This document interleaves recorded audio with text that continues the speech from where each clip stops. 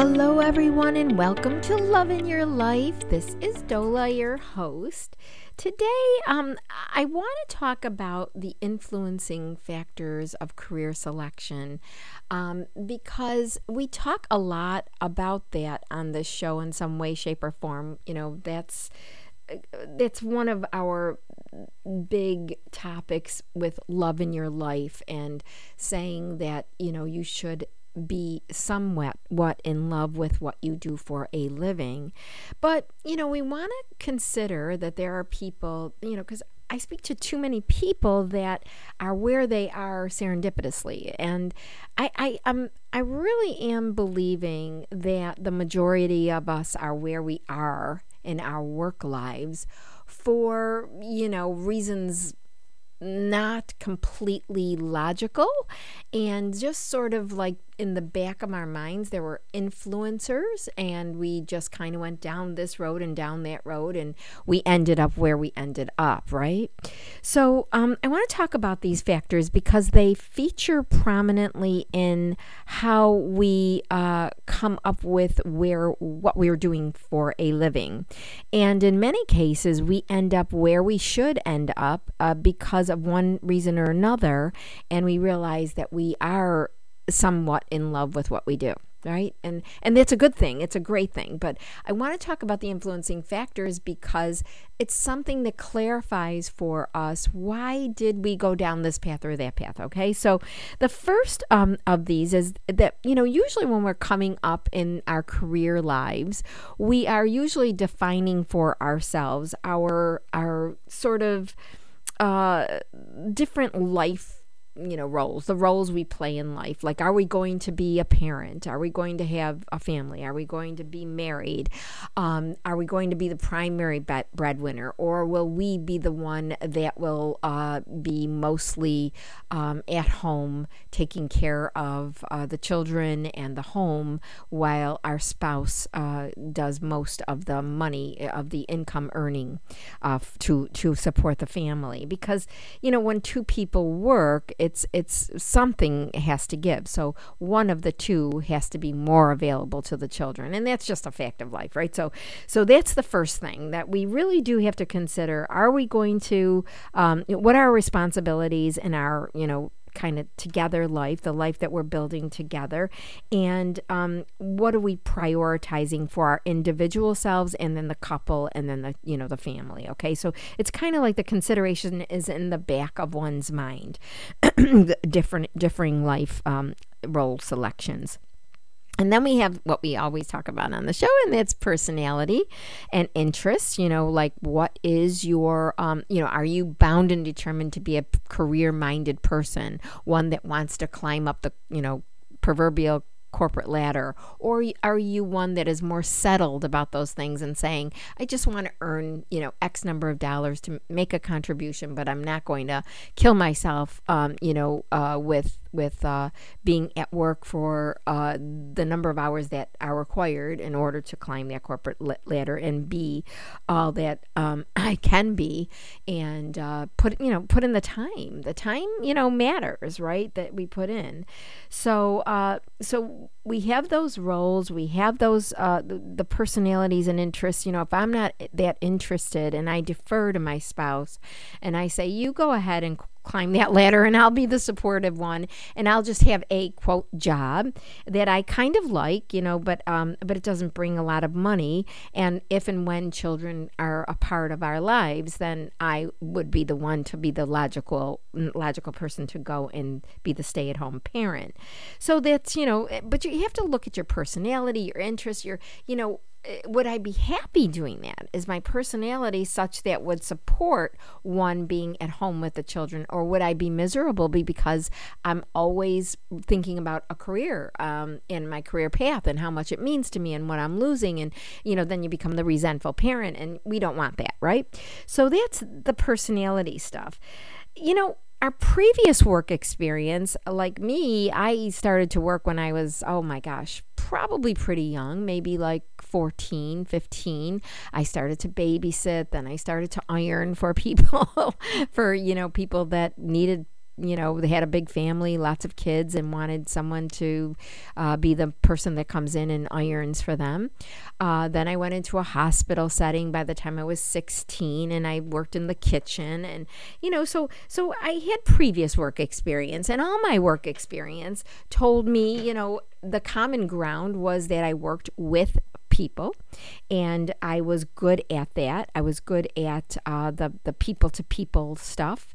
I wasn't really a techie type that would sit behind a desk and just be happy, not engaging. So I knew that was important to me, and that would play a role in what jobs I qualify for going forward, because as you begin to develop experience, right, real live work experience, it sort of, starts to look like you have certain tastes, certain preferences, certain personality. You've been successful at X number of things, which things.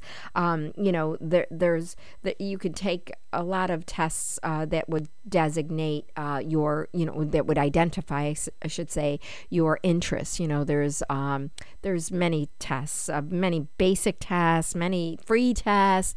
You can go online and get those if you don't know your interests or don't know what your preferences are. We talk about Birkman on this show because I'm a Birkman consultant, and that's a real official assessment, scientifically validated and reliable, in the way of the APA, the American Psychological Association. So there's that, but then there's, like I said, freebies that you can take online, or, if you know a consultant like me, and I have access to a number of instruments, you can do that. But your previous work experience will kind of start to identify things in which you have developed a successful path, things in which you are interested. You begin to start to identify and really hone in on your preferences. And then there's that your background. Where did you come from? What were you exposed to? Some of the stuff is serendipitous, but some of the stuff is very intentional because, someone who does this and you think that sounds really interesting. Nowadays, you can have experience sort of in a different way. You can, go to YouTube, or, so much more is available today than back in the day when there was no internet, that we could start to experience what it's like to be in a particular position. There's also economic influences, social, your social conditions of your particular life, that kind of start to, identify for you your values. What's important to you? What's something that what are the things that are non-negotiables for you. I don't want a job that is going to require that I work more than 60 hours a week. 40 hours is, a full-time job, right? So 60 hours is way out of the box. But then there are people that work 60 and 70 hours a week. So you have to kind of, know where you are with that, your expectations for your work, how many, what are your life's values, and that the nature of those expectations and values can help you identify and understand your personality so that you make the right choice, the right decision. There are also other factors. There's finances. How much money do you want to make? How much money do you need to make? When I took that happiness course, I mentioned on this program that they said that $75,000 was the place where most people, if they earned more, it wouldn't matter. So somehow there was a threshold of $75,000 a year. So, do you need more than that? What do you need it for? Do you really need it, or do you just want more money? Money's not everything, and we usually end up finding that out. So, but what are your financial needs? If you have a family, you have a mortgage, you have children that you want to put through college, so you have savings needs. That kind of stuff really starts to factor in to your career choice. If you're planful and doing it, on a very deliberate and planful level. Many of us don't. We just fall into place like, many of many of my shows have talked about. You also need to know, if money is important to you, what do you need it for? I mean, we can always say, I would like the most money I could possibly have. But, like I say, there is a threshold. And beyond that, you're really, it's not a need anymore. It's a want. And if you want more money, that's fine. I'm not saying that that's not fine. It's just that you need to sort of know what that's for. Okay. It needs to be, I guess, to make a correct choice, it needs to be reasonable in your particular situation, your particular life. And then there's there's very practical matters. There are things that are non-monetary factors. Does this work bring me some kind of happiness and pleasure and sense of accomplishment? Do I go in every day and, am I inspired? Am I happy when I'm there? Do I experience some level of joy? Again, that's really, very important to me. I'm assuming to all of us with what we do for a living. And then, I guess beyond those factors, those are the building blocks that are behind our decision very often. And like I said, I think the majority of us aren't probably as planful as I had thought, when I started this work. I thought most people would probably be far more planful than I was. But what I discovered, I think, just sort of non-scientifically, just by talking to people over the last 25 years, is that most people kind of fall into here and fall into there and identify that they're good at that and kind of pursue that and change here because that some opportunity came up that they thought they were sort of suited for because they've done it before, they've done something like it, they've achieved a level of happiness or, not happiness, but a sense of accomplishment and, joy from what they did. And that's important. So they start to, work that angle. And as I said in my last show, I think it was the very last show, I said, I think you need to identify a path. I think it would be great to have everyone take a scientifically validated assessment right out of high school to identify the path that they pursue in college. But then, select the path and that's a proposed path right at that point because you have the assessment results, you talk it over with a counselor and you pursue something that you're pretty sure that is what the assessment results indicate, but also what you feel in your heart you ought to pursue. But then always staying open to the moment and responsive to the moments that come up because those moments, those things pop up for a reason. That's my philosophy is, nothing happens in isolation. It's always for some purpose in your life. So to be open to the possibilities, I think is always a wise thing, select your path, but then be open to what may happen while you're in pursuit of a particular path. So I guess I felt compelled to do that because I keep hearing from people about how do I know, why would I engage in a really deliberate quest for information about myself that would help me identify it.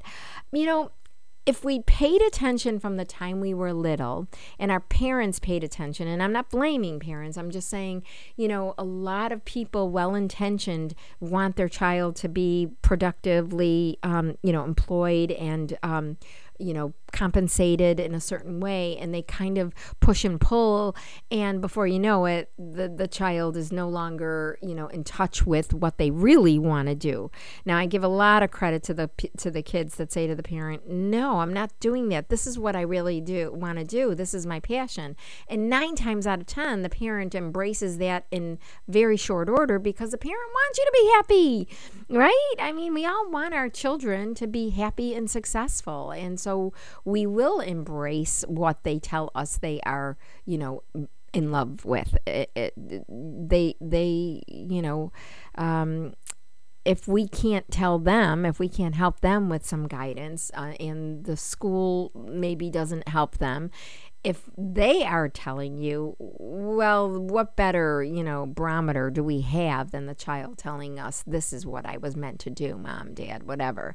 So I guess I just needed to sort of say all that we say on this show with respect to selection, career selection, proper career selection, most suitable career path selection.